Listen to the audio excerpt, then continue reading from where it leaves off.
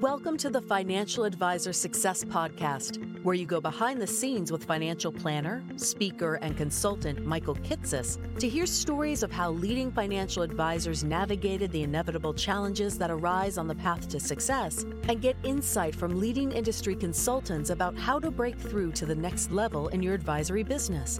And now here's your host, Michael Kitces. Welcome, everyone. Welcome to the 362nd episode of the Financial Advisor Success Podcast. My guest on today's podcast is Jeff Brown. Jeff is the president of Stratos Private Wealth, an RIA based in San Diego, California that oversees almost $1.5 billion in assets under management for just over 350 client households. What's unique about Jeff, though, is how his firm has developed associate advisor compensation plans and career tracks with well-defined level 1, level 2, and level 3 performance indicators of exactly what those advisors should be able to accomplish at each stage of their career progression towards becoming a lead advisor, which is allowing the firm to train and develop its own future senior advisors from the ground up. In this episode, we talk in depth about why Jeff decided on a growth strategy of having the firm generate prospects for its lead advisors and how it's allowed them to hire and develop advisors that better connect with and serve and retain clients instead. The unique performance review plan and scoring system that Jeff implemented to both highlight when his associate advisors were ready for a promotion and is used to calculate their appropriate bonuses, and how the firm has leveraged client referrals, content creation, social media, and mergers and acquisitions to bring in clients for its advisors on the way to growing to nearly $1.5 billion of AUM, and is now increasing the firm's marketing budget and hiring a dedicated marketing professional to help further expand their reach. We also talk about how Jeff transitioned from the wirehouse world to start his own RIA, and how, after feeling initially overwhelmed by everything from selecting technology, leasing office space, chose the supported independence model offered by Stratos Wealth Partners. The mental shift from focusing on income to enterprise value that led Jeff to sell a minority stake and then subsequently the majority of his firm to Stratos, and how becoming an employee of the firm that Jeff previously owned has actually been energizing for him as he works to expand the opportunity beyond his original firm and build out an entire unified private wealth platform under the Stratos umbrella. And be certain to listen to the end, where Jeff shares how a bad partnership breakup earlier in his career has changed the way he views and creates partnership and operating agreements today. Why Jeff wishes he had set bigger goals for himself earlier in his career, and revels in how many different ways there are to build a successful advisory business, despite the naysayers who say you can't do it that way.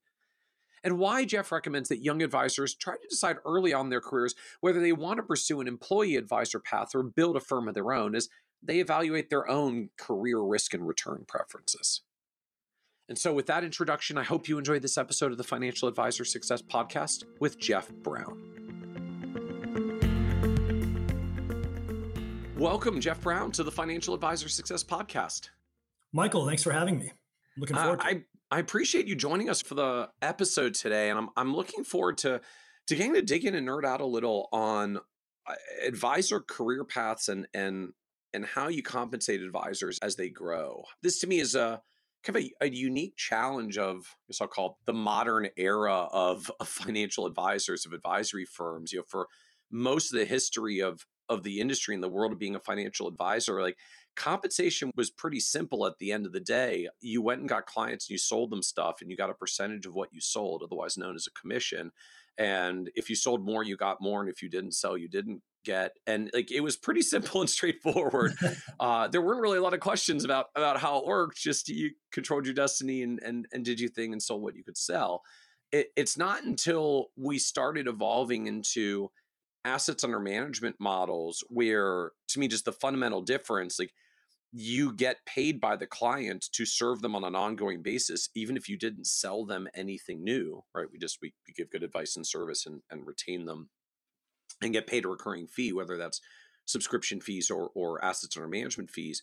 And suddenly it completely changed the way advisor compensation and career tracks work, because it kind of gets funky to purely pay people a percentage of revenue when they didn't go get the revenue in a traditional commission model. They're servicing the clients, but we do need to pay them reasonably. And it's actually a pretty big deal to manage client relationships. And there's a lot of revenue at stake. So you don't just want to hand that off to someone who's not really trained and experienced. So then we got to train them and develop them. And then we got to move their compensation up along the way. And that just gets messy because there weren't really any playbooks around that for much of the history of the advice world. That was just all commission based, and you didn't have to figure the stuff out back then. So I know you live in a a very sizable firm, upwards of $1 billion in their management, that's had to do some of this building and figuring out of career paths and compensation in your firm. And so I'm excited to dig into that a little bit and what you guys have learned and managed to figure out in your world, and hopefully share some ideas out to the broader advisor community as well. Yeah, I'm happy to do that. And I wish there was a playbook on this. It would have saved us a lot of time and energy, and probably would have done it much better and a little less sloppy had that been the case. No kidding. No kidding. So I guess as we dive in, or before we get sort of directly to like compensation plans and career paths and such, I just paint us a picture of your advisory firm itself as it exists today. Like, make sure we understand the context of the business that we're talking about.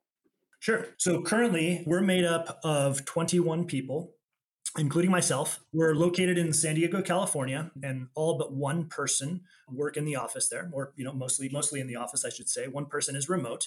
We're serving just over 350 households with a little under $1.5 billion under management. We use AUM to build the clients. We're not charging subscription models. We've tried that. We include the financial planning in that AUM fee. And when I say financial planning, it is full-scale financial planning, something that yourself would like, in terms of the nerdiness that we take it to. Awesome. Our teams are set up with a lead advisor and either one or two associate advisors per client, with an emphasis at growing those advisors from the ground up, as you talked about a little bit earlier, versus hiring experienced advisors from the outside. And like most good firms, we try to maximize our use of technology to create as much efficiency as we can. And so when you've got these advisor, I guess like pods, a lead advisor and one or two associate advisors, how many clients does that group serve? Yeah, typically it depends on the experience of the lead advisor and the complexity of the client. We don't have hard and fast numbers, but typically it's going to work out to be between 80 to 120 clients per team. And some, one team is as a lead advisor and he has two associates. He manages a lot more of the assets. They were actually, a lot of those assets were the assets that I had managed. I don't manage clients anymore. At least I have only a couple left, two of them, thank goodness, because I can move into a different role.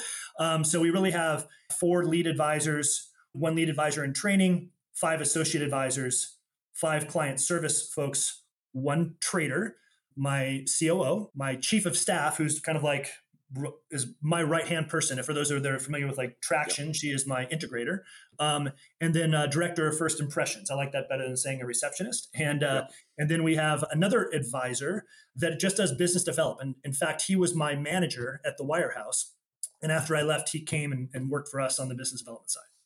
Interesting. And so I can see there's sort of this 4 coming on 5 lead advisors, 5 associates, and 5 client service. So I'm presuming then like basically every one of these pods also has sort of a one-to-one client service person that's supporting them as well. Not quite though, actually. So okay. What we have is we segment our clients. We would call them AAAs, or people might call them they're top clients. The top clients have an assigned, we call it CST, client service, but client service person.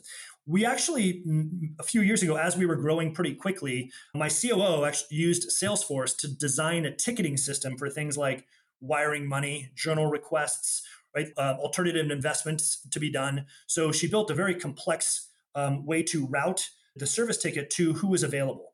And this really made it easy for us to give people time off from the office, right?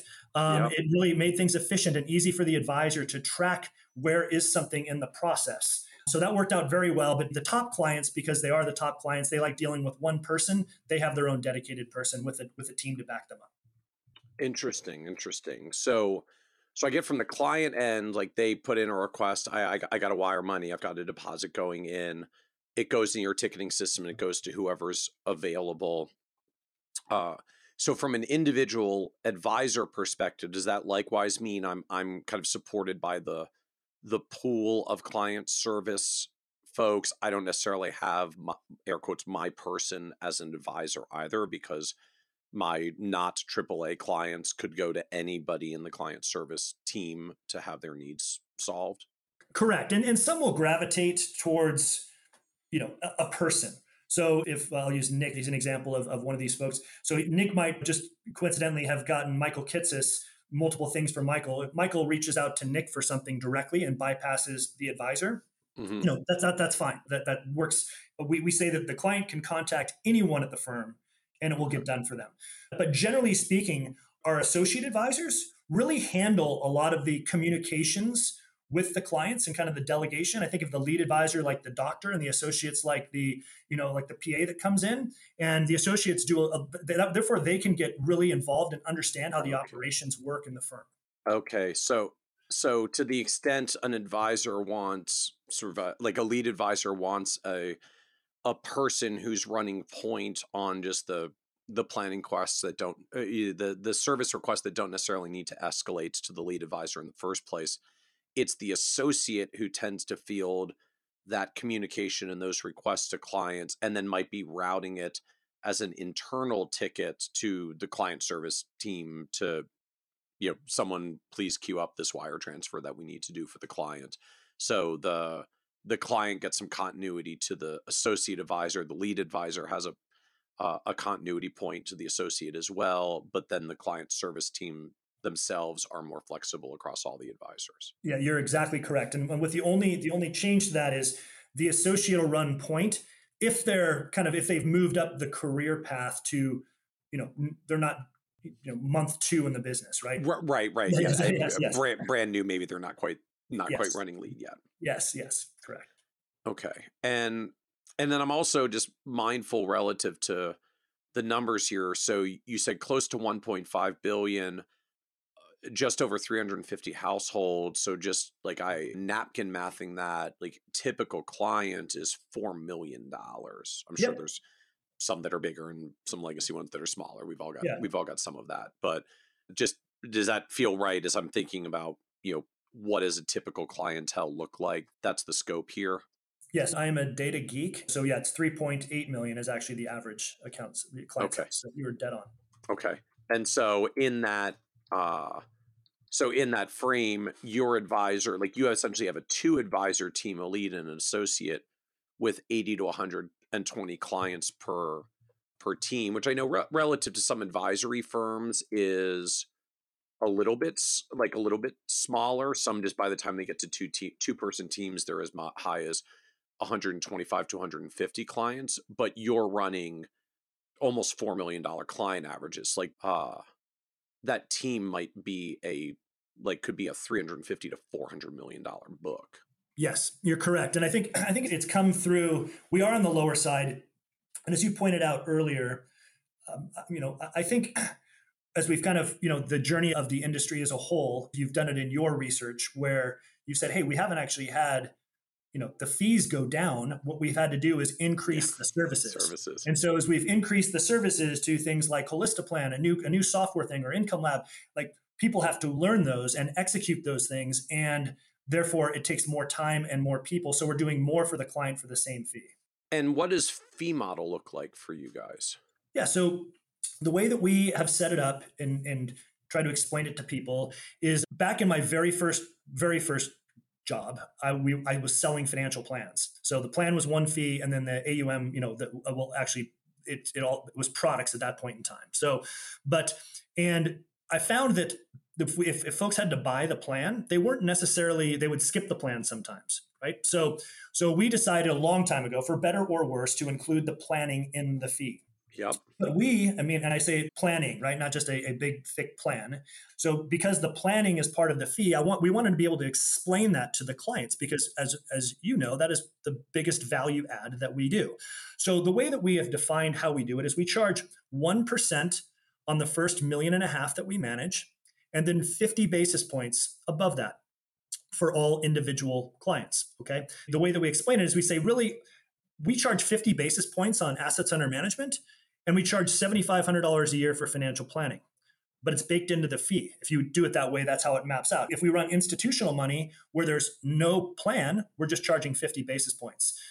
But every client that is not an institution is required to have the plan. So that's how we have explained how we charge to clients. Interesting. It's effectively $7,500 for planning and 50 bips for investment management. And so by the time you get to 1.5 million, you've earned through the full planning fee.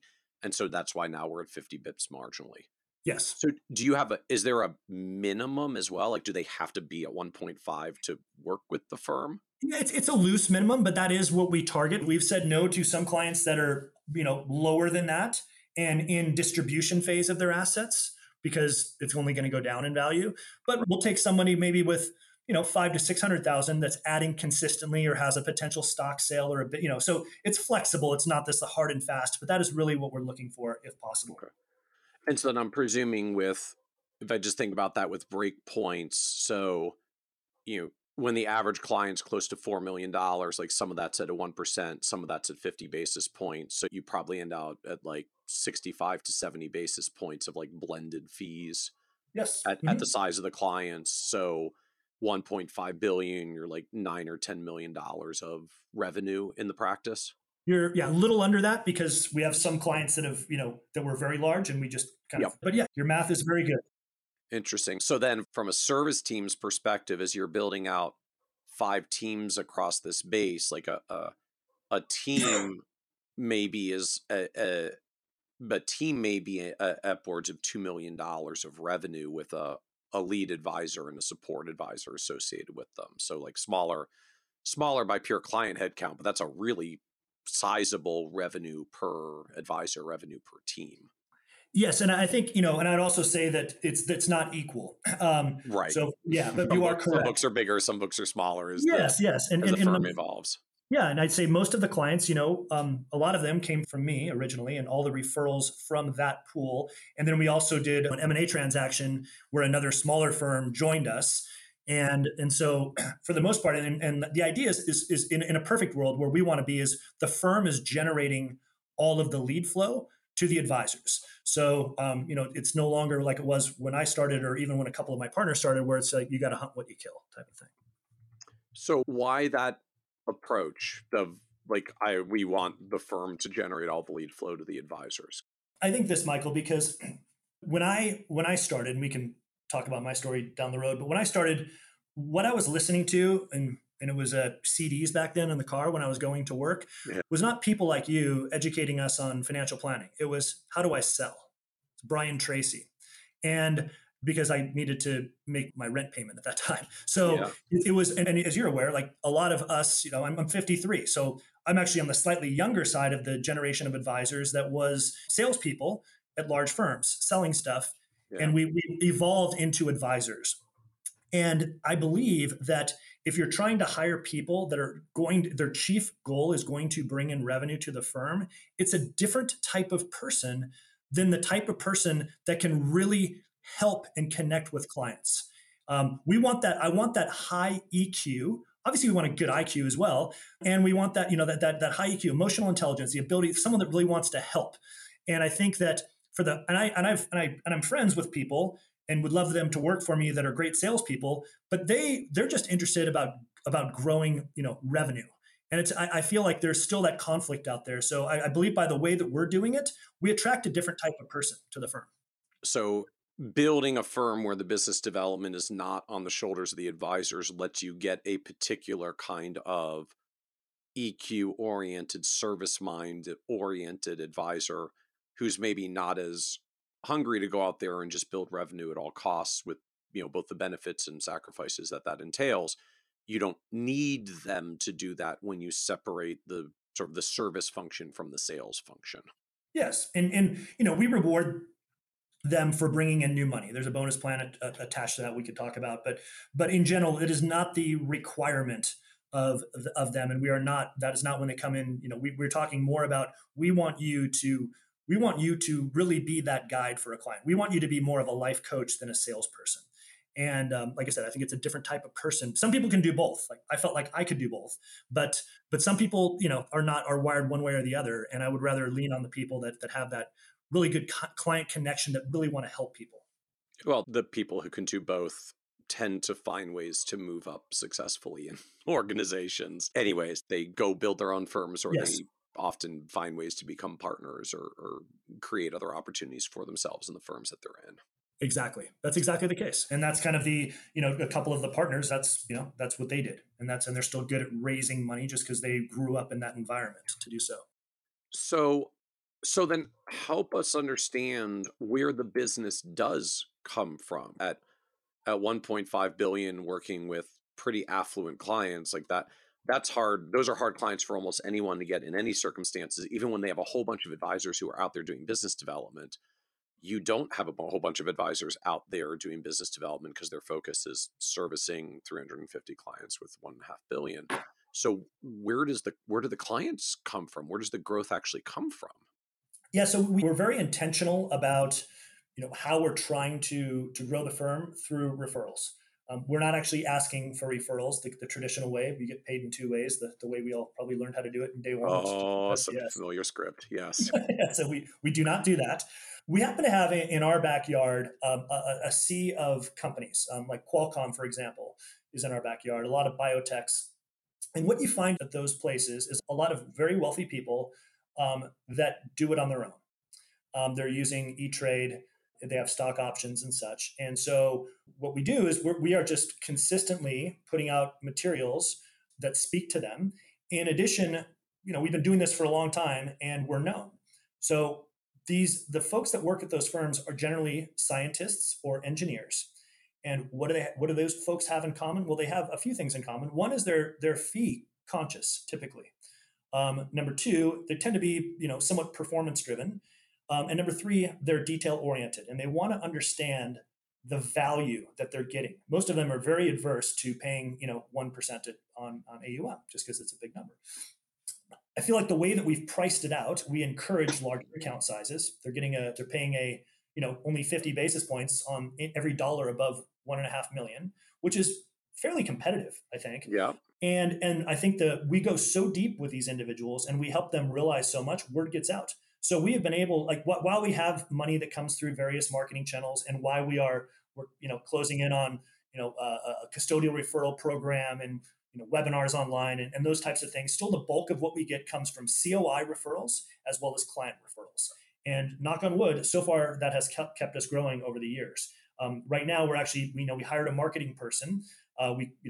Which is something I think we should have done a lot sooner. We kind of outsourced it. We've messed around with a bunch of other things, and we're now driving some intention on the whole social media webinar type of marketing and trying to become good at that. And we hope that'll also yield results. And we also are at the final stages of a custodial referral program, which is why we have the lead advisor in training to potentially take that on. That's starting hopefully end of this year. So we'll see, don't count it until the money arrives type of thing. But I think the goal long term is to have systematic institutionalized lead flow to the firm so that the advisors can just advise people. So, all right. So I want to understand a few of these a little more deeply. You said in terms of trying to attract the scientists and engineers, right? The Qualcomms and biotechs and folks that are in your area already. You had said you're consistently putting out materials that speak to them. So what does that mean? Like, what are you putting out in practice? Yeah, so we put out we put out content that talks about things like mega backdoor, mega Roth conversions where you can use your after tax money. That's a big thing at Qualcomm, for example, a big opportunity that they have. We talk about Qualcomm specific benefit selections. We do, because these folks are engineers, because they do care about investments. And I know we understand that investments is a bit of a commodity. However, we do it pretty well inside, and we run our own, we put out webinars and articles and everything associated around that. We tend to be a little geeky on that stuff. So it's a little more complicated than the average, if you miss the best 10 days in the market type of stuff. So that appeals to this group of people. It's a little different than what they normally see. So we do that on social. I'm very active on LinkedIn. So anyone could go to my LinkedIn page and see, and we do videos. So that tends to back up. And so what happens is that this just happened this last week. We got a new client that was actually someone that I personally knew, but he had seen our stuff online. And then he approached me one day and he just said, "Hey, I've seen your stuff. I'd like to sit down and talk to you. You guys seem like you're pretty smart on all this stuff. And I haven't wanted to pay someone before, but I'm interested now in understanding how it all works." So that's what happens. And it happens enough that we still have consistent, pretty good organic growth internally. So you're creating content with things like videos talking about specific strategies like mega backdoor Roth or even mega backdoor Roth at Qualcomm. Yes. and distributing, sharing it out on LinkedIn. Yes, and even I'll go a step further. That kind of talks a little bit about the career paths. If we can, we have our up and coming lead advisor potentially. One thing that kind of gained credibility for him is that he wrote the article, he crafted it, he put it out there, we shared it, and now we get different faces of the firm out there as well. So I think that has been, and that's an area now that we have a marketing person internally. Mm-hmm. We were haphazardly doing that before, I would say. We're really putting some intention around it today. And that's really kind of our OKR for Q1 of next year, is to really, where we actually start investing money in promoting these things out there, which we have not done in the past. And do you have a sense as to what that would look like? Like what would you do in investing money to promote? Yeah, so one of the things that we're building is a webinar, and so a webinar around let's just use an example here, retirement distribution planning, right? So using a specific type of software, using dynamic withdrawals, which is using a like Income Lab, for example, as an example of a software program that is somewhat unique, that's out there that people haven't seen. We're going to do a webinar. We're going to record the webinar and broadcast the webinar as if it is live. We're not going to say that it's live or recorded. We're just going to put the webinar out there. We're going to pay in order to promote this. And while the webinar is playing, I'm going to have one of my associate advisors answering questions. And during there's periods on that webinar where they're going to be saying, oh yeah, if you have a question, type it in the chat. Well, in that chat will be someone answering questions, and then there'll be several opportunities with a link to book a 15-minute call for any specific question that they have. This is something that a colleague of mine has been doing very successfully. So some of the best ideas, of course, are ones that we get from other advisors. Yeah. So I already have the playbook of something to do to use with that. Something we've wanted to do but have yet to have the capacity without a full dedicated marketing team to handle it for us. And paying to promote the webinar is like paying for social media ads? Social media. They do it social media. It's promoted on social media. You also kind of link it through your website too. So calls to action on your website, calls to action in the things that we send out. So we have a whole list of prospects that are on our HubSpot distribution. So all of that would be ways to get people to engage. And I wish I could tell you now that it's extremely successful and it's raised X amount of money, but this is still in the infancy stage of doing it. But it's an example of, I think once you have a dedicated marketing person, you can really kind of dive into things if you're willing to spend the money. And that's an area where we're definitely willing to spend the money. I think most advisory firms spend like 2% on marketing. Yep. So we're looking to drive that number, up significantly from that figure. Do you have a target in your head of like, we want to spend X% of our revenue on marketing? I would like to triple so get from 2 to 6, like, which seems like not a big number, but it's it's a big number on that big number above. Yeah. And yeah, so it is a big number, but we're not going to do it overnight, right? We have to see success. The idea is, you start, in my opinion, with everything, you get the minimum viable product out there. To just get feedback on it, because we try to make it perfect. It's never going to happen. So we get the minimum viable, we start investing money around it, see what works, see what doesn't, and then continuously reiterate on it until we have something where you put in $1 and you get out 2 or 3 or 4 or 5, and then you consistently can just push money into it. We did a variety of different types of webinars live. And one thing we didn't do well, we got a fair amount of lead flow from it, but they weren't that qualified. And I think with some of the tools out there that are available now, you are going to, first off, we're going to let people know exactly who we work with, right? The minimum is $1.5 million of investable assets, of money you can transfer, however you want to be as specific as possible, right, to try to weed out. Because what we were having is people booking calls and it wasn't worthwhile for us. So we took a pause on that and kind of went back to the drawing board and coming back again. And where did you find a marketing person who can drive and lead all of this? Did you find someone from within the industry? Or are you finding someone who just has a marketing background and having them learn about the industry? Yeah, so the good news is, Michael, is that I don't hire anybody personally anymore. So I have a great chief of staff that does this for me, and a team at Stratos Wealth Partners that's the RA that we roll up into, that has HR. And so what we did is we did a search. We were very specific about what we were looking for. We wanted someone that could lead. We weren't ready for like a CMO yet, right? We wanted to try it out. And more than anything else, we just want somebody that got us, that could take a look at us, take a look at our brand, and how do you identify with it? Where can we improve it? Can you use HubSpot, which is our tool? Can you understand Salesforce? a variety of things. And we found somebody that wasn't in our industry.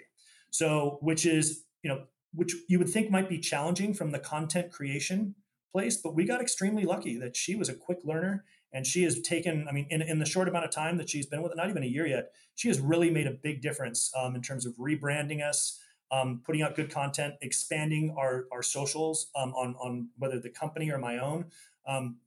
It's been remarkable to see, like, once you can have a dedicated person that gets you.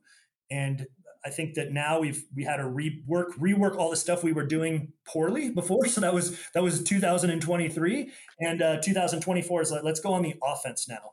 And what can we do now that we've rebuilt the website and all of that? What can we do now to really start investing money in the firm? And to be honest, like, she is part of the marketing budget expansion, right? That was nobody before.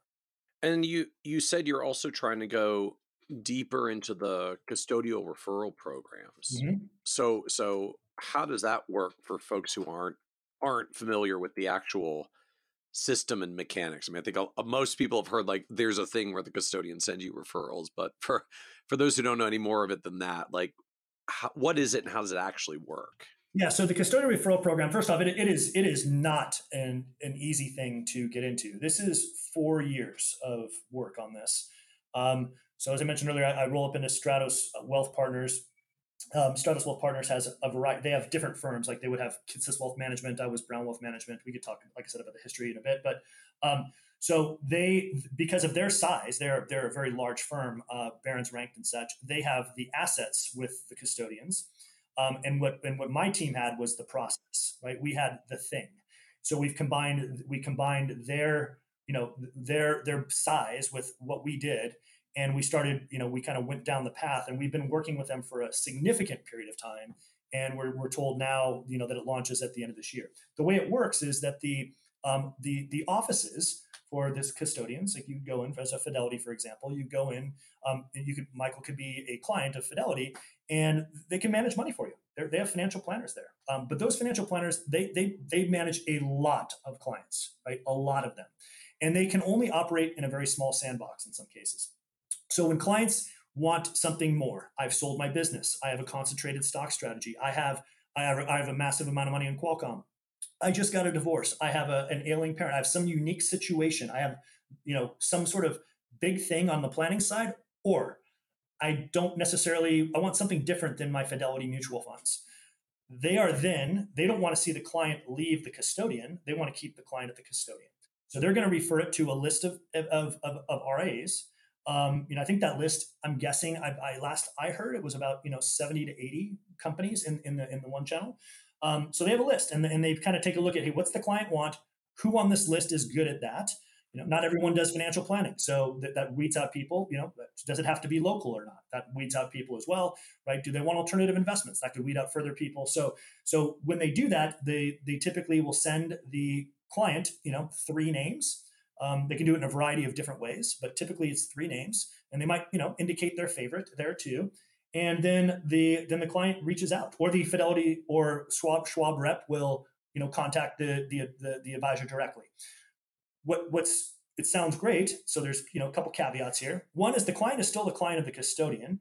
You're in partnership with it. So you are actually paying them a revenue share arrangement with them. So it could be like 25 basis points, for example. I think that's what it is for when you start out with these firms. 25. So and that's in perpetuity, and that's including grabbing more wallet share for that existing client, which is, by the way, something good that the custodian wants. So the custodian is still making probably the same, if not more, money on the client refer. So it's a win for them. It's a win for the clients. And although the cost of acquisition here, is a perpetuity for the team, if you run it in an efficient manner, and you have technology and processes and such, you can operate at a lower margin for that client. And I think so. It's just one type of, we're not abandoning everything for this, but it's another revenue source, another way to institutionalize lead generation to the firm. So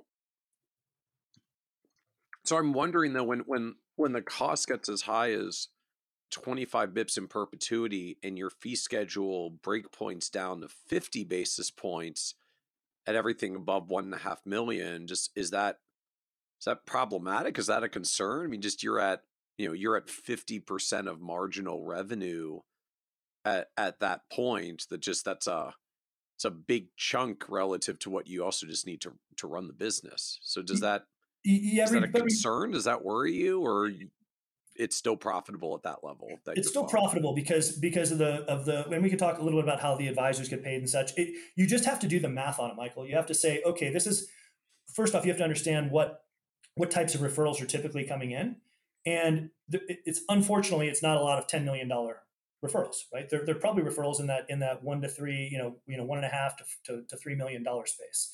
So you're still getting the 1% on the bulk of that account size as well.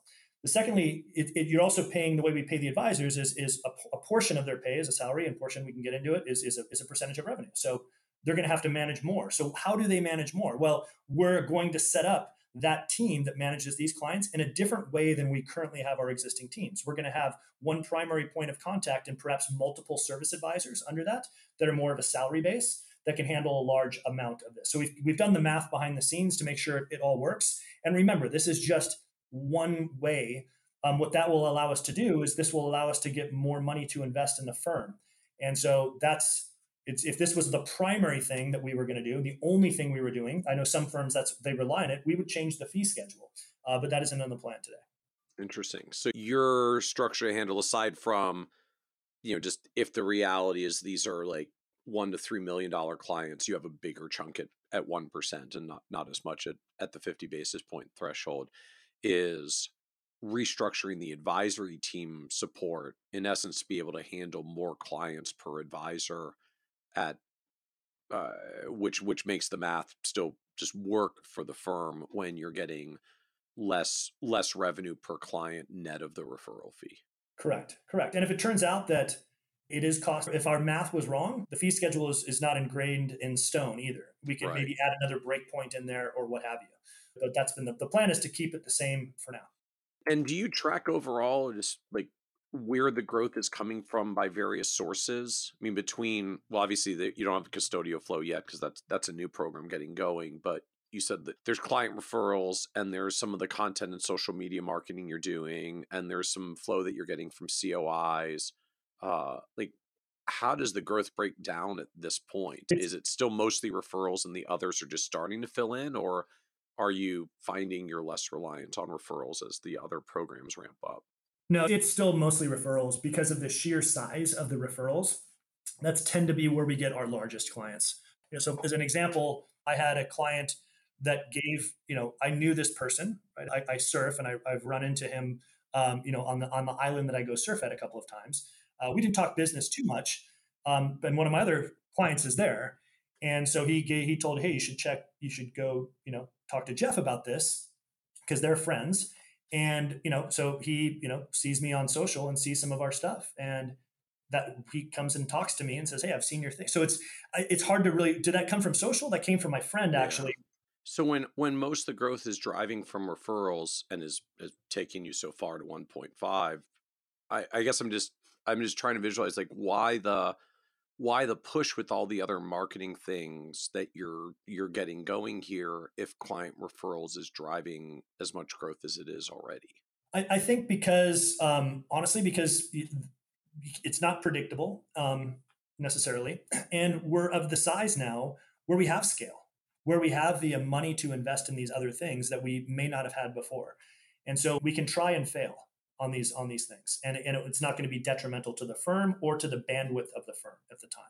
So you go back several years, we were trying to do some of this stuff while with a day job and all, it was just it was too much. So I am, at 1.5 billion, I am a quarter of the size that I want to be. So I want to be trying everything, failing in probably a lot of them, but definitely, succeeding in others. Interesting. So now that we understand the growth dynamics and where the flow is coming from, take us back now to the advisor world. We've kind of, you mentioned a few times around advisor compensation being structured a little bit differently because this isn't a sales and eat what you kill environment. We spoke at the beginning about career tracks as well. So help us understand more now how you're building compensation and career tracks around this structure where the firm drives the growth and the advisors need to service it. Yeah, sure. So kind of maybe explain the failing part first. The mistake. So that's usually where the lessons begin. Yes. Where did we fail? So we left a wirehouse in 2015, and there was just five of us at the time. We had about 400 million under advisory management, and thinking in the realm of income and profitability, and we're independent now, and we're keeping more of the pie type of thing, and everyone's happy, and we're growing well, and for a number of years, like I think it got to I think it was around 2019, but when we kind of hit this, I would call it the capacity wall. Just so happens that we're talking about growth. This is pre-COVID. So we're sitting down doing business planning. How are we going to do this? Talking about some of these ideas I'm talking to you about now. And so what was the size of the firm when you're feeling this capacity wall? Like, where were you by 2019? We were probably I would say probably 800 million under management, right? Okay. So we've done well since the 400 and change. We'll get some market growth in there, hopefully. But we hadn't grown the team by that much. We'd added a couple of client service folks, and we had tried our hat with bringing in a different advisor here and there, experienced advisors. We happened to have this one gentleman that started off as a intern with us, math major, very, very bright guy. And we didn't have an intern program at the time. We just kind of had him do everything, right? We hit the capacity wall, and we had this idea okay, what are we going to do? Because we don't want to hire an experienced advisor. We haven't had good luck with that yet. How do we elevate this junior advisor, to a lead advisor? How do we do that? And he got to be the guinea pig. So lucky him. We kind of started and set it up. Hey, you're going to be in the meetings. We started setting up our pairs, our pods, as you call them, at that point in time. So he was supporting kind of the advisor that had the most clients. And it turns out my partner, Pat, did this for me at one point. He started off sitting in the meeting. He kind of started taking over the planning, and I talked about the investments. He would talk more, I would talk less. So we tried this with Colin, and Colin was very good at it. And we said, oh, wow, this is actually kind of working. And he might be able to take clients on at some point here pretty soon. So let's hire more of these people. And when we hired more of the people, what do people ask when they come in for an interview? What's the career path? So how do I become a lead advisor? Well, Colin kind of is on the track, but there was no real defined way to do it. So what I did is the CFP actually has a career path out there. They've actually built it, right? We're using their own language. So what I did is I took that to the folks I use at ClientWise for my coaching, took that here, and we sat down and we customized it to say, hey, how could this look in a perfect world? So we did version 1, which just said, hey, there's going to be, you go from an associate advisor to a lead advisor. Well, that was the beginning of the career path. Well, that wasn't enough, right? We needed different levels of an associate advisor. So we then broke it apart saying, hey, here's when you start to do different things. And then it became, well, how do we promote people within this? How does it work? So we really broke it down by specific tasks that they need to do at each level, from an associate advisor level 1 to an associate advisor level 3, right? You're kind of top associate advisor before a lead advisor. So let me give you an example, is that at the beginning, associate advisor level 1, he's going to, or he or she is going to, be able to draft and update a financial plan with complete oversight from the lead advisor. Level 2, you can draft and update the plans with limited oversight. And level 3, the lead advisor does not look at it. The same thing works with at the beginning. At the beginning, you're writing down client questions and you're researching what the answers might be, even though the lead advisor is going to give those answers. In step 2, you can answer basic questions. And in level 3, you're actually presenting those answers. So we have it broken down from the financial planning component, financial markets component, servicing clients, and then how to service the team and mentor others. And we also have it broken down by the number of years that's probably required. And we have compensation in there. So this is how the career path looks today. What we then do is, so how do you track it? How do we let people know? So we have a software tool. It's called 15.5. And 15.5, you can do a lot of things in it. We do our performance reviews in there. We do our OKRs in there. And we do what's called PDPs, which is professional development plan. So we do these 3 things in there. And so the performance review like for associate advisor level 1, we're going to grade them on a scale of 1 to 5. 3 is you're doing your job. 4 is you're doing it great, and 5 is you're superb, and 1 or 2 is you're not doing it well, right? So if you're getting to this point where you're getting 4s and 5s on everything, you're eligible for a promotion. And then when you're eligible for a promotion, these things you're getting graded on now change to the next thing, and you're going to probably start off on, probably not doing your job on those. And the good news is when you get a promotion, you get a higher base pay. Well, we also do these performance reviews 3 times a year. And each time we do it, we take the average score, and that becomes the percent of their base pay that they receive as a bonus. So if using as an example here, if for example, the average score is a 3, which means you're doing your job, you're getting a 3% bonus 3 times a year, roughly a 10% bonus per year. If you are absolutely crushing it, you're getting 5s, so you're getting 15% a year.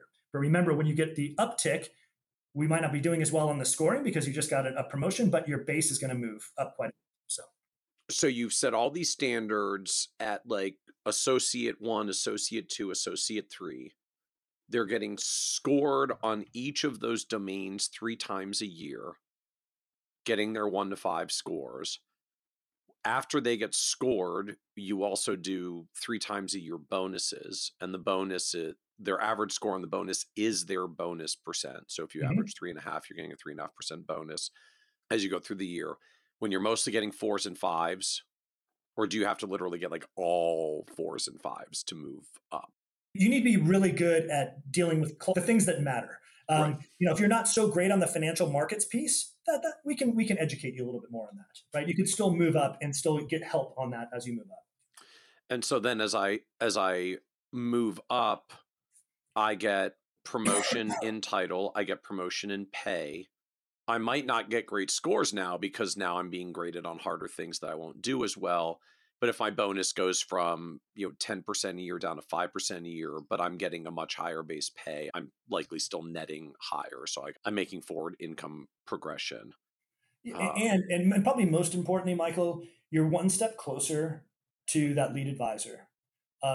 Because we do bring people in from the ground up, so they tend to be younger in age and younger in experience. So that's what we have to keep sometimes reminding them is like, this is what you're shooting for.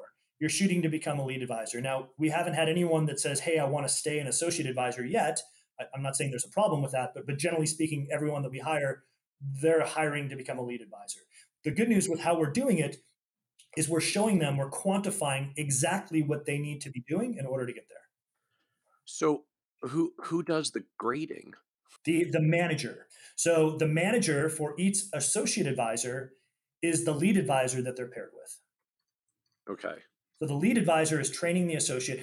We kind of do a bunch of training. So it's not just one person training their person, but that's the person that is most engaged with they can see the work that they're doing because they're doing the work for that lead advisor. Sometimes an associate might help 2 advisors a little, there's a little bit of, kind of crossover, but not a lot. Sure. We try to keep it. Yeah. So that person is doing the grading. And then before there's a promotion, we talk about it internally. We just make sure, hey, is it, this is what you're seeing. Is everyone else seeing this as well? So then what are the salary comp levels that go with this? Can I ask? Like what's Of course. What's the base salary you get at like associate 1, associate 2, associate 3? Yeah. So it's a range, and it can be different depending upon exactly the experience that they have coming in the gate. And keep in mind, I live in Southern California. So the last time that we updated this is I believe it was last year. So that's what I think the date on this says. So maybe it's a little bit different today. It might be the same. So it starts as low as like an intern makes $20 an hour. The associate advisor level 1, $65,000 to $70,000 base, plus the performance bonus. And also, I didn't mention it, but we also have what's called a net new money bonus. So, I'll answer your question, then I'll explain what that is. Okay. So then associate 2 is $75,000 to $90,000 base, and associate 3 is $90,000 to $120,000 base. Okay. And then you said, so there's 2 bonuses on top of this. One is the performance bonus that you talked about. So, take your average scores. That's your bonus rate. Mm-hmm. And then you said there's a net new money bonus. So I'm assuming that's like a business development bonus. Yes, you're correct. So while it's not necessarily required as part of the job description to raise a certain amount of money before you can move up, there's a bonus for it. So we pay our net new money bonus. I'll keep it simple. Is that we take the fees. We take 40% of the estimated first year fee based on the assets that are there. Okay, then we will pay out that fee split mostly between whoever sourced it and what team brought in the clients. And generally, a lot of times it's the same people, right? It's Right. the same, but sometimes, for example, you could have Pat on my team, who's pretty well at full capacity, get a referral for a $2 million client. It's a little on the low side for him. He manages the larger clients. So he'll get the referral. That would count for him because if a referral comes from one of his clients or one of his COIs, he is what we call the lead generator. And then he passes that over to Robert. And then Robert and Robert and his associate advisor then bring in that new business, and that money is split between those two. And there's some discretion upon how that split can be done. If the associate does a lot of work in it, doing the planning and everything, the lead doesn't have to do much. They might give them a little bit more. I forget the exact breakdown between the lead and associate, but I think it's pretty close to like 60-40, if you will. Okay. And it's just 40% of the estimated first year fee. Like Yes. This isn't an ongoing trail rev share kind of thing. This is like a one-time Yep. bonus for the business development. Correct. And the lead advisors that are not, we could talk a little bit about their compensation as well. But then the lead advisors that are not partners of the firm, then they'll get a percentage of that fee, indefinitely, just because they're managing the client relationship, or whoever is managing that client relationship will get a percentage of the fee moving forward. Okay. So I do want to understand lead advisor comp in a moment and how that works within your structure. But on the associates, I want to come back for a moment. So they've got this like level 1, 2, 3 progression. How long is it supposed to take for them to go through? Yeah, that's a great question, and it depends, Michael. It really depends. I would say that the person that became a lead advisor now, like recently about a year or so ago, Colin, I think it took him about 4 to 5 years to get through it. I think part of the reason that it took a while is we were still building it while he was living it, so it wasn't quite as organized during that period of time. Fair enough. Thanks for rolling with us, Colin. Yeah, exactly. He's a great guy. But he did. The good news is he's become a Gen 3 leader too. He's really helping. Like, what should we be doing on this? And that's how we built our internship program with an intern. So the intern that left built the intern program for the next person. So it's been a pretty effective way to do things. But effectively, my goal would be to try to get people through this thing in less than that time moving forward. If I could, because I believe that if they get enough, if they want it enough, and they can get credentialed, because that is part of this plan as well, is they should be getting credentials. They need to have their CFP in that associate advisor level 3. They need to have it by then. So that might delay them if for some reason they can't get it. Ideally, they have it before then, but that is the requirement by that time. So I think it's pretty doable in terms of like maybe 4 years moving forward. And someone that comes in with maybe some level of experience could probably move through it faster than that. And right now, remember, like I said, 2019, 2020, that's only been a few years. So we have a few. I have right now an associate level 3 that we're starting to consider as a lead advisor. We're really starting to check the boxes to make sure that she is ready to move up, because we have clients that we can give to her, a fair amount of them actually. So we're looking at that right now in terms of, hey, what needs to be done here? Is she a perfect fit for that role? The number of clients, and we tend to make it a fairly, test it with a few, and then tend to move a number of clients. It's, remember, she's already, by the time you're associate advisor level 3, you're presenting the plan in the meeting. So I'm presuming now this is all like written out in some standard like career path document so that everybody gets to like follow what they're doing and how they progress. Exactly. So is that something you'd be willing to share for advisors who are listening and just want to see like a more concrete example of what this looks like? I'm sure a bunch of it is specific to your firm in context. So I feel like we're all looking for more examples of how this works. Yeah, I'd be very happy to do that, as well as show you how the performance reviews look as well. So it's a way to sort of, I'll put the two side by side. Okay.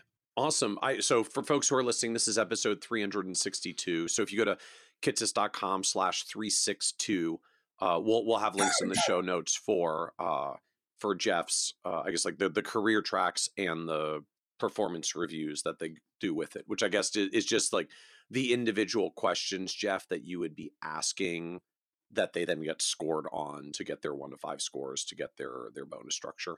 Yes, and that way. Okay. Yeah. So that way you can relate and see how it all fits together. And on there, you'll see also we also have the compensation ranges on there as well. So then how does this work for lead advisors? So unfortunately, Michael, I don't have everything figured out, but we have a lot figured out. So currently, we didn't used to have to worry about the lead advisors because all the lead advisors were partners at the firm collecting profits of the firm. So, and that's, typical guarantee plus profit distribution. We didn't have to worry about it. Well, then we had to fix that. So Colin, who was so patient with us, he became a lead advisor, and we had to come up with a compensation plan in terms of because he was your first non-partner lead advisor that got introduced. Yes. So I spent a lot of time researching this and trying to figure out the best way to do it. And so this may not be the best way, but this is the way that we've chosen for now, is that currently Colin has a salary. Remember they were making a salary all the way up. Well, his salary is, the lead advisor salary grows with your credentials. It stops growing as much in terms of leaps and percentages, but there is a salary component there. And as Colin gets another, is CPWA, for example, then his salary would go up. Then, so you reward like new designations and credentials pretty directly in your environment. That's a comp adjustment. Yes. Okay. Secondly, is that Colin then is going to get 15% of the revenue that he manages, in addition to the base.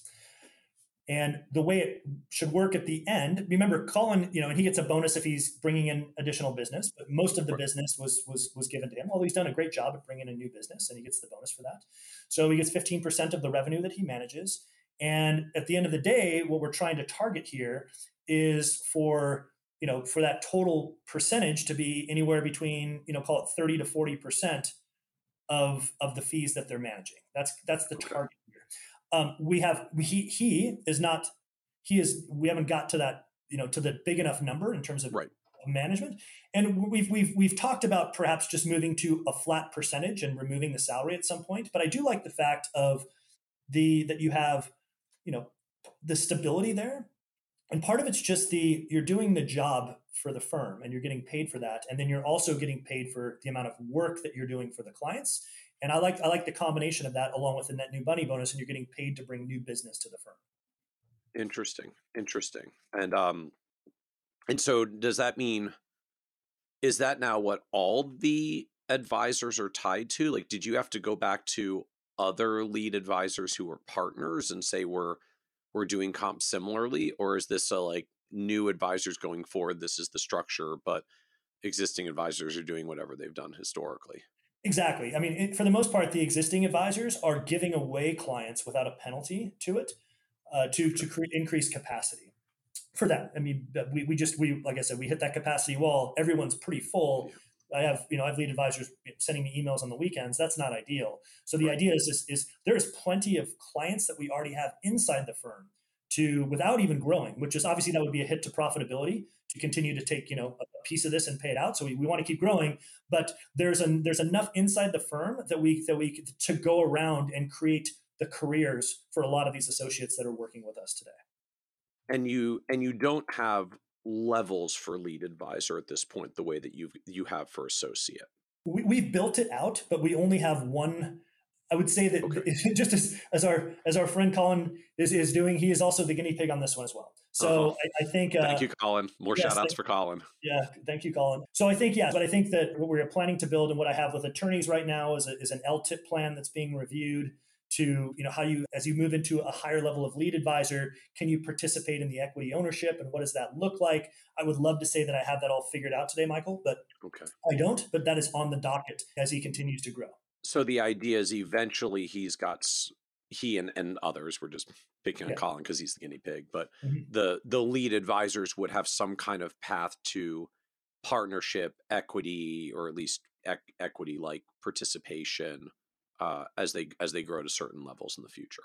Exactly. And that would be tied not as much to the revenue you manage. That's more about becoming a leader of the firm and being involved in those discussions. Like I mentioned earlier, I have if you go to my website, besides Robert, who came through the merger that we did back in 2020, it's a very young group of people that are the advisory team. So I have my next gen of leaders there. And what I'm trying to get is now I'm trying to get Gen 3, bringing up from the Okay. ground up with leadership and everything around there. So now help us understand for the firm, like you've got a sizable uh, business at 1.5 billion of assets and close to 9 million of revenue and 21 team members. But you had said earlier you're affiliated back to Stratos Wealth Partners, so one of the advisor platforms that are out there. So what do you do versus what Stratus does? Why are you with Stratus instead of on your own? I don't mean that as a negative to Stratus, just like how does this work between what you do at a firm your size and what it means to be plugged into a platform like Stratos? Yeah, it might make sense, Michael, for me to take a step back and just give you a brief glimpse of a quick history of kind of where I came from. Sure, please. So I started off I mentioned I started off at an independent firm a long time ago. So back in 1996, I was selling financial plans. All roads led to insurance there. Finished my first year and made half as much money as I made waiting tables the year before because it was independent. And I was just, I have a master's in finance, but it was all insurance sales, and that wasn't something I was good at. But I like the financial planning. So a friend of mine at the time said, "Hey, why don't you come over? You would restart your training program, but do it at Prudential Securities. And why don't you, quote unquote, with air quotes, sell your financial plans instead of stocks in 1997?" So that's what I did. So I was at Prudential. Prudential became Wachovia. Wachovia became Wells Fargo. Don't need to go down that path, but I was at the wirehouse for a long time. And in 2000, by 2015, I was ready to start my own thing. And that's when we left. And prior to that, in the financial crisis, I had actually looked at going completely independent or in the financial crisis because things were falling apart. I was going to leave. And I looked at everything that you needed to do to go independent, in terms of getting a lease and all of the things that are required. And it was just so overwhelming that I was frozen. There's no way I was going to do it. Well, I got introduced to one of the founders of Stratos. And what Stratos does is they help people, they call it's called supported independence. What they do is they help you more or less either break away from a wirehouse or some other type of firm. And what they will do is they will take a small override. And for that override, they're going to do things like compliance, supervision, technology, billing, HR, help you negotiate leases, etc. So at the size where we were, that margin was pretty thin. It wasn't too much. And in terms of commitments for them, at that time we moved to LPL because we had brokerage assets leaving the wirehouse. We were mostly advisory, but there was some brokerage stuff there. So we landed at LPL first.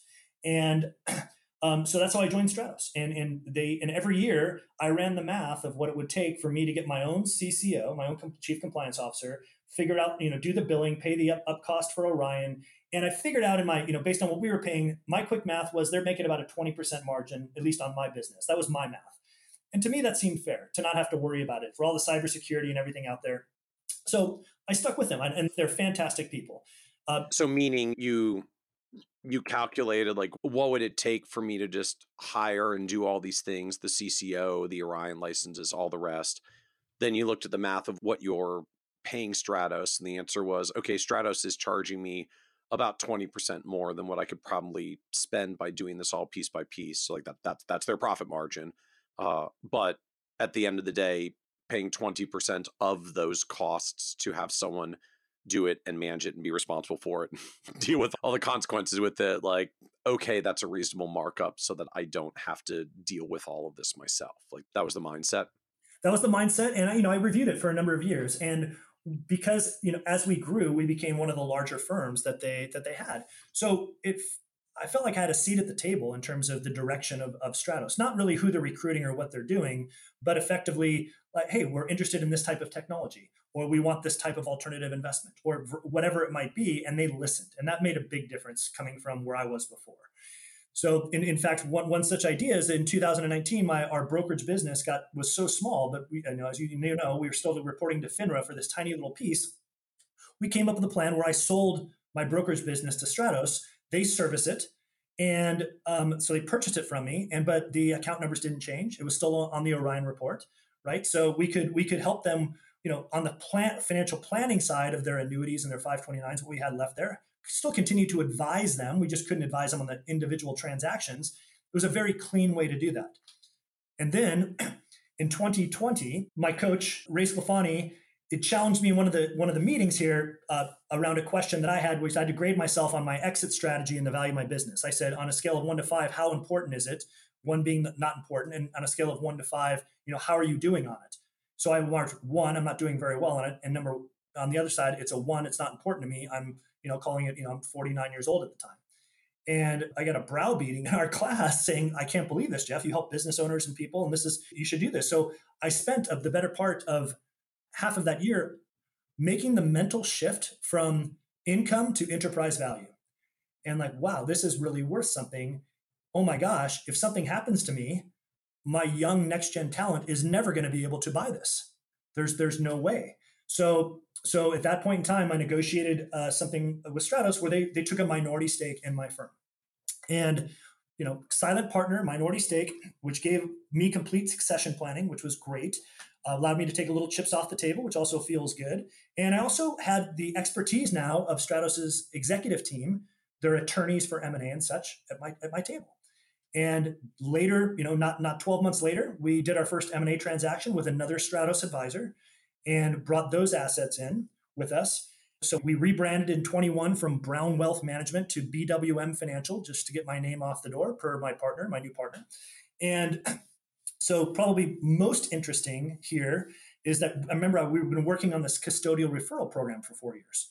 And the plan was BWM Financial powered by Stratos is the offering. Well, I'm in San Diego. So how good of a job can I do servicing the country? That's going to require a lot.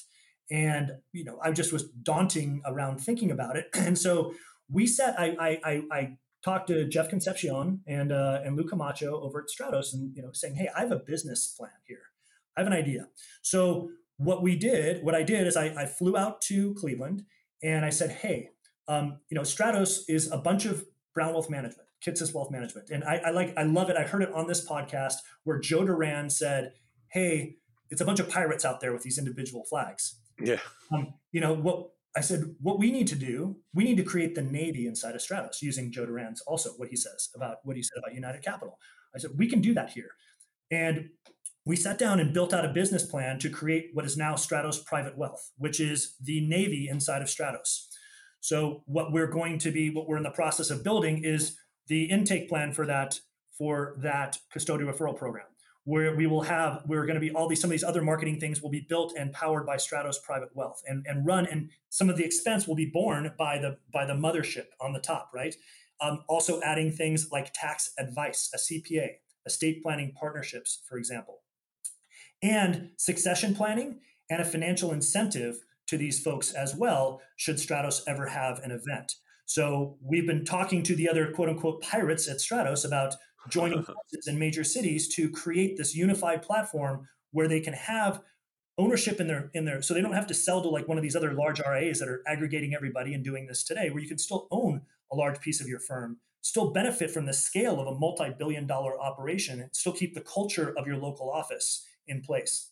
So that's kind of answering a long question, or answering a question with a very long answer. That's how I've gotten to Stratos Private Wealth, where we have today. Interesting. All right, so I've got a couple of questions of how this played out and the turning points along the way. So take me back once more to this piece where you sold the brokerage portion of the business. So I'm presuming this is like a lot of us that came from the broker dealer world into the advisory side. Your brokerage based business is well, initially it's 100% of your revenue, but like then it's 80, then it's 60, then it's 40, then it's 30, then it's 20, because you keep growing these advisory assets and you're doing less than transactional sales. And then it's down like sub 20%, sub 10%. And as long as it's anything but zero, you are still subject to FINRA. So at some Yes, you're point it gets entirely small correct. enough that it gets appealing to say like maybe we just need to stop this. And I know some advisors that just it gets small enough they say like I'm just walking away from it. It's not big enough to be worth keeping for having FINRA in my life. I'm struck like you didn't just walk away from it. You structured a transaction to sell it to a particularly friendly party that you had an affiliation to. So can I ask, like, how does that deal get structured? Like, how do you value that? How do you set terms to a transaction like that? Yeah, number one, so this will kind of break it through. Like I look at this thing through like a funnel, where on the top of Okay. the funnel you have the clients, in the middle of the funnel you have your staff, and at the bottom of the funnel is the profits of the firm, the partners. Okay. And so if you look at everything through that lens, I think you can make really good decisions. And I think a lot of advisors do that. But I always try to put that every time I have, especially some sort of financial transaction in front of me. And in this particular case, the number one objective on this was to make sure that the clients are going to be fine, that it doesn't hurt the clients whatsoever. Because by the time we had already done the lifting of what made sense to convert to advisory versus not, or we held it like we call it below the line. Like if you're holding a large amount of, for example, Qualcomm stock, where it's in an account with us, we're just not going to charge a fee on it, Right. but we can charge you as it doesn't have to be a brokerage thing with FINRA. So Right. we got to the level at which we had done all of that, and we were really left with it came down to legacy annuities that we had from people transferred stuff in over the years. We had some very limited cases where that made sense, but there were large transactions and a lot of 529 plans. Once again, legacy from the wirehouse. So there was trails on a lot of that, and where what we did is we structured it in a way where Stratos would pay us over a long period of time, some turn of the revenue that they were going to keep. I forget exactly what it was. It wasn't extremely profitable. It wasn't like we made this money, because it's being paid out over multiple years. It's more or less so that they can cash flow it over time. So they're making money on the purchase because of the trails, and they get to adjust it as the trails adjust. What we get to have is same account number, complete visibility into it, a friendly party to deal with the clients, and we get to drop FINRA. So we made a little money on it, and we continue to like a little bit of a trail, if you will, if you want to call it that. But it wasn't consequential. The main objective was just to get it off the books, but we made a win-win out of the financial piece of it. And so, because I'm cognizant, like literally once you drop your FINRA licenses, you can't take a direct rev share participation, because that's the whole point of the license that you don't have anymore. So I'm presuming that it's some kind of structure where you set a value for what it's going to be overall, and then they're technically just like paying off a note to you for the value of the transaction, and maybe the note can have some adjustments if revenue doesn't stick around, which you're 100%. We agreed to the payments up front, and if the revenue drops to a certain level, they recast the note. So it's not like, you're getting paid a percentage of it. If it drops, then if there's like I view like a clawback, the same way we would look at it in an M&A transaction.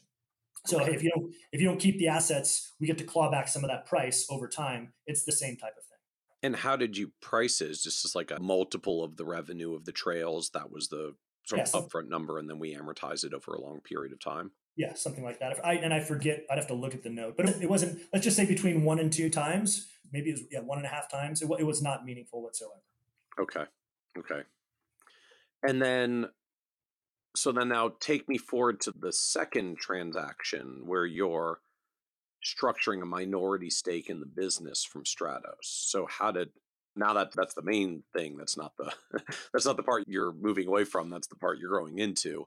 So how did that transaction and deal work? Yeah, sure. So I got a certain amount of money paid, once again, kind of mostly up front in that arrangement. It was a 25% stake where they had minority protections attached to it at a fair valuation at the time, much lower valuation than it is today. It's like selling your stock on the way up, but I got to sell some recently.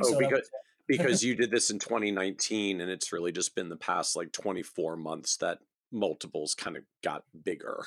Yes. So it was a pretty fair, pretty clean, easy transaction. I was already comfortable with them. They really And to be honest, like they've been very, very good partners. And I think I mentioned like they took a majority stake in order to us to do Stratos Private Wealth. So that was one of their requirements for me to live my vision here. But the minority stake, they were more or less left us to do our stuff. We were growing, we were doing well, and that set the stage for the M&A because the other gentleman was at Stratos, and that gave us a little bit of credibility that we had. Oh, Stratos is investing in them. We had been talking for years about perhaps combining forces, and so that actually teed us up to do that second transaction within 12 months with another firm. So help me understand more why the minority stake at the time. I mean, I get it if just you literally want to take some chips off the table, and so you sell a portion of the business to take chips off the table. You had framed this around succession planning as well. And like I get it, once they have a piece of the firm, they can potentially buy more of it if you need to exit. But I mean, I'm presuming at the end of the day, if you hadn't done that deal and you got hit by the proverbial or literal bus and someone called them and said, Jeff got hit by a bus, the next gen advisors can't take this over, can you guys buy this thing out? That they would do the deal. Like they're not going to say, nah, spin off, go ahead, leave, watch all the assets dissipate and walk away. If they're willing to buy you now, I'm presuming they would have been willing to buy in any case to solve your succession needs whenever you got to the point of needing them. So I guess I'm just wondering, like, why take the action where you did as opposed to just saying, like, guys, sign a buy sell with me that you buy me out if I get hit by a bus. Yeah, I think there's two things. One is I like to tell people, like, every advisor is going to have an exit. It's either going to be planned or not. Yeah. So as with every business owner. Yep. Yeah. So if you plan it, you set your own terms. And in this case, I was able to set the terms. My main goal was, I mean, to be honest, Michael, I wanted to protect my family should something happen to me. We have a great lifestyle, a great life. It wasn't always about like I needed to have more and more money at the time. It's like, hey, if something happens to me, I want to make sure that the business continues in a certain manner, and I want to make sure that my family is set. And I was able to do that at that time. And quite honestly, it's nice having people on your. I mean, I could have asked them to be on my board and help me out, but when they have skin in the game, it's a different outcome. And quite honestly, like that facilitated the next transaction, which, the way the payout structure works at Stratos, they might not have been too fond of, because when we put the larger force together, this new person comes in at my payout level, which was much, much better. So it ate into their pocketbook, but now they're a part owner in that transaction. So they win on that one. So I think it all worked out. And also we really tell, or at least we tell our clients, look, you should be diversifying over time. And that was one way for me to begin to do that. And now take us forward to the next stage of the transactions here, which was, I think you said, like, selling a majority stake for building this private wealth direction. Yeah. So when I talked to them about this, it was about, hey, this is a great idea, but we don't want you to potentially, to sell to somebody else, which if I'm building it under their name and we're going to be doing all these things, because I had been approached by people that were saying, hey, we'll buy, Sure, you're sizable enough, your name shows up on lists and PE firms start calling. Yes. Yeah. So, and they're keenly aware of that. And now that after doing the minority stake in us, we were their second transaction. They've fast forward a few years, they've done a bunch of them. So they're investing in a lot of firms now, and they get it. They're in that space too. So they said, hey, we'll do this. We'll help you grow. We'll pay for resources. We'll compensate you in some other ways if you grow, but we want to take a minority stake in the firm. I negotiated a pretty nice deal on that one in terms of the multiple and everything. So, and I've heard you say this before, but if you're making more, like, you can't invest that money and make the same amount of money. But what I have done is I've completely secured myself financially, and I get to leapfrog in the number of years to where I want to be. And I think to me, that's more important than worrying about, how much money I keep in the business at this point in time. And we negotiated there's also, if Stratos has an event down the road, and this is the same thing for other firms that join us, is that there is a big multiple lift on a percentage of the equity if they have an event. So you're getting a much outsized multiple on your business should that occur. And that's a very big financial incentive. Interesting. But from their end, it was, hey, if you're going to build this thing that starts aggregating and banding together firms under our umbrella, just we have to own a majority stake of it, because otherwise, if you own a majority stake, you could build it and sell it to an external party.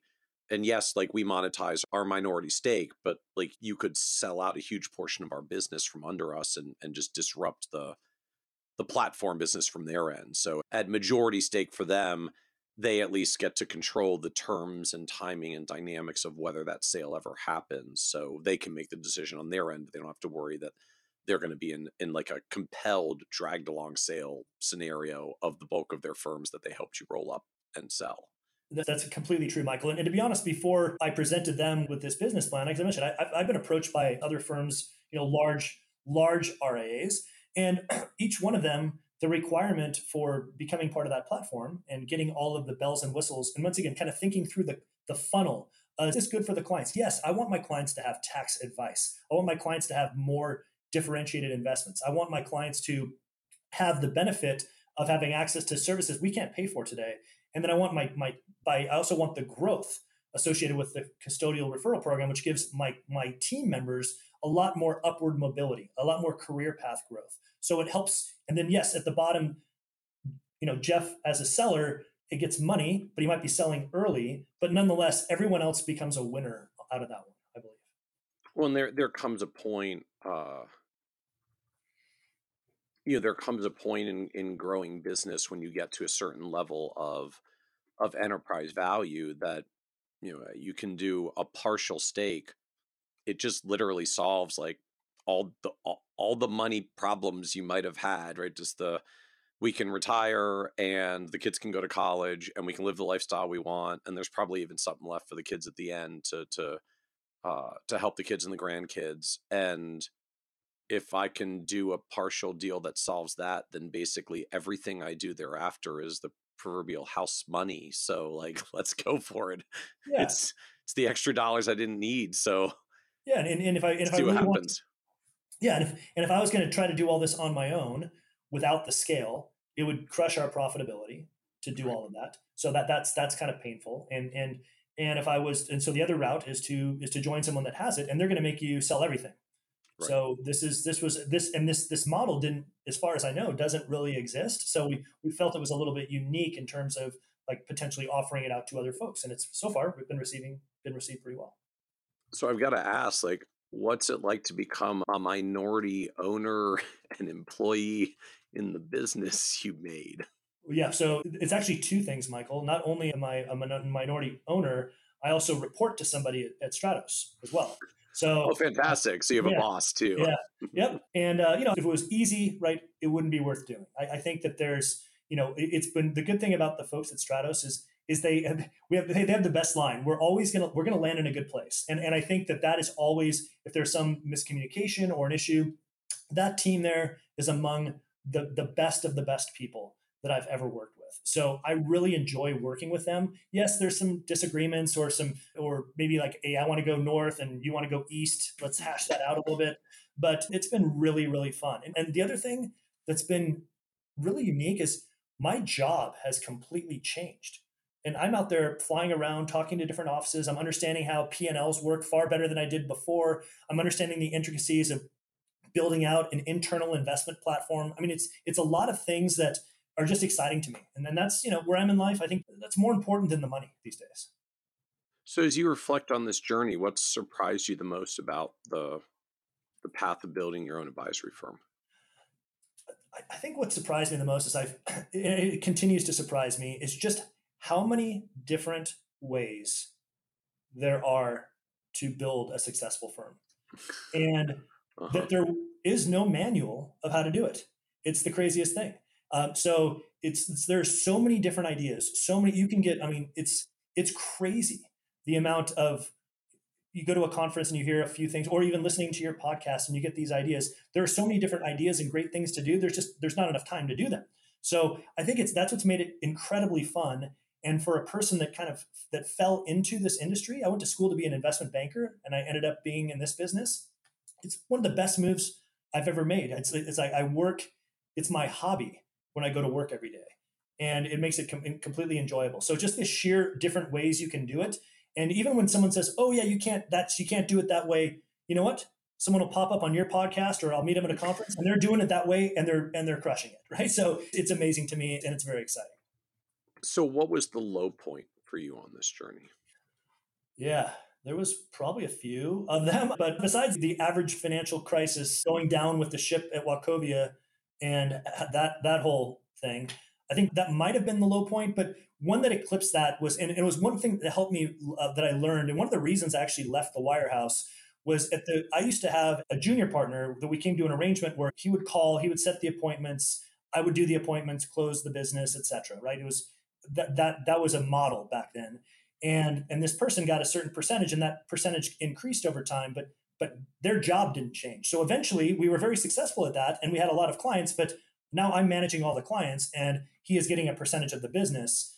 And when we started kind of talking about, well, hey, you need to start doing these various things, he more or less, because it's a wirehouse and we have a split on the rep code, he said, you know what, I don't want to do that anymore. I'm going to take my percentage and leave. And it was just, these were like all my clients, 30% of my clients. And it was very easy. It was written in the contract, and I never thought it would happen.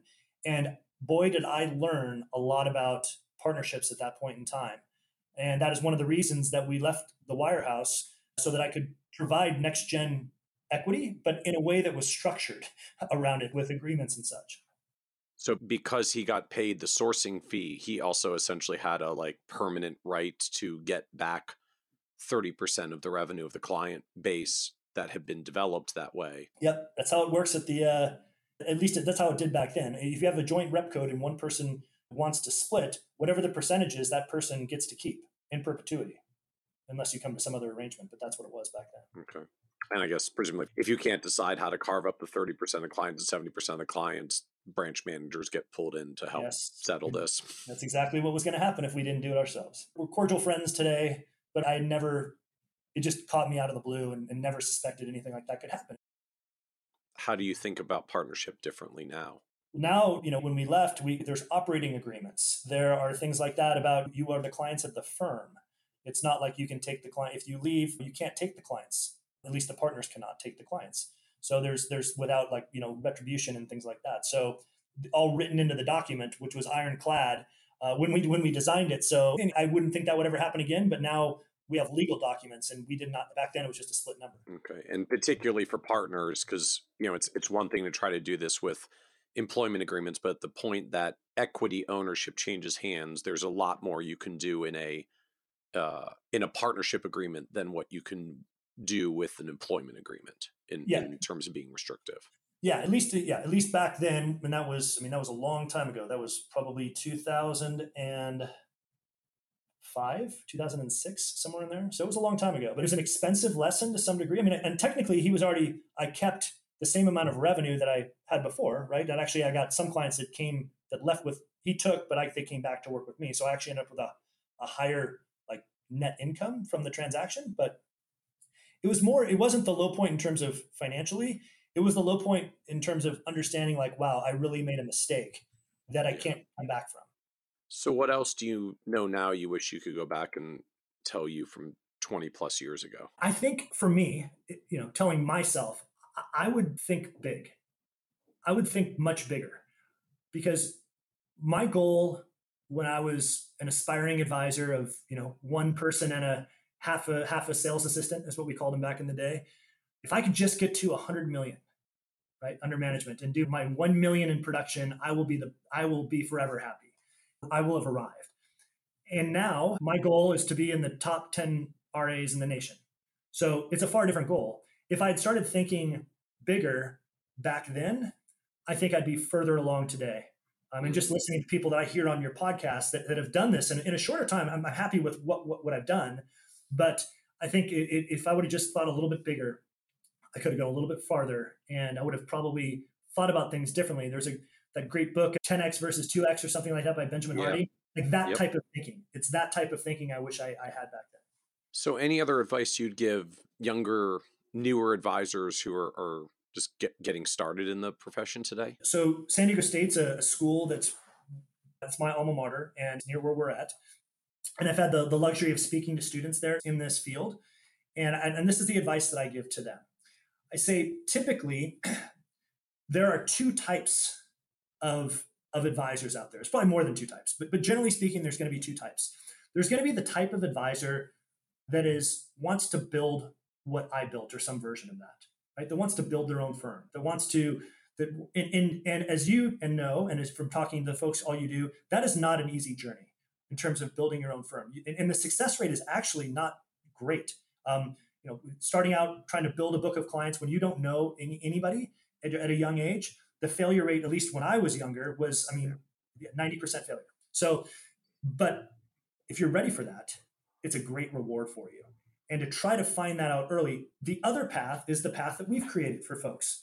Hey, you want to make a very, very good living, helping people, help them change people's lives. You can do it on the other side too. It's a much stabler way to go. It's a different type of in my opinion, a different start to the career and the different decisions you're going to make along the way. And the sooner that you can figure that out, I think the more successful you're going to be, and you're going to save yourself a lot of time. And the second thing I would say is that don't underestimate the power of multiple years. Some people get frustrated when they're younger about it's not happening quick enough. Gosh, it's like I remember those first 3 years were brutal for me. And it was different when you're building it on your own because it's scary at that point in time. But look where I am today. Look at where a lot of people are. Pick on Colin. Look at where Colin is today. He's gone pretty far in the amount of time that he's been working. And I think so to have your eye on the long game and not focus so much about like how much am I making today? What am I doing today? So have your eye on the prize. And I think if you have that long-term vision, it's going to make all the difference in the world. So as we wrap up, this is a podcast about success. And just one of the themes that comes up is that word success means very different things to different people. And so you've had this incredible path of growth and north of $1 billion now. And so the business is in a wonderfully successful place. How do you define success for yourself at this point? The key part of that is the last part, Michael. You said at this point. If you would have asked me this, even as far recently as like 2015 or right around there, I would have defined success as it would have something to do with the business. I live and breathe. I still live and breathe the business, but I lived and breathed it. And my identity was tied to that. And I think as I've sold a piece of the business along the way a few times, I've changed that perspective. It's not what I'm all about. I love doing it still. But I've really, instead of listening to just financial advisor podcasts and business books and all of that, I've really branched out into into health and wellness and science and a bunch of other things. So I've really tried to diversify. And I heard it. And I heard this quote, and I'm going to steal this. It came from Ed Milet, and I'm going to give it a different version. But he came up with this. And when I heard it, I said, that's what I want. He said that success is being introduced to the person that you could have become at the end of your life and knowing that person very well, instead of looking at that person and being completely different than that person. So business would be part of it, but also relationships, health, the things you experienced in life, all of that, trying to make the most of every single day, because at this age, I'm having more people pass away, unfortunately, than going to weddings like I was, a number of years ago. So I think I'm really trying to keep that perspective in things. And I try to use that as my guiding compass these days. I love it. I love it. Well, thank you so much, Jeff, for joining us on the Financial Advisor Success Podcast. Michael, thank you so much for having me. It's been a great conversation. I've really enjoyed it. Likewise. Thank you. Thank you. Want even more ideas, tools, and resources on how to break through to the next level of success as a financial advisor? Check out the leading financial planning industry blog, Nerd's Eye View, at www.kitsis.com, where Michael covers the latest practice management trends and financial planning strategies. And by joining the members section, you can earn IMCA and CFP continuing education credits, along with exclusive member content. Get it all now at www.kitsis.com.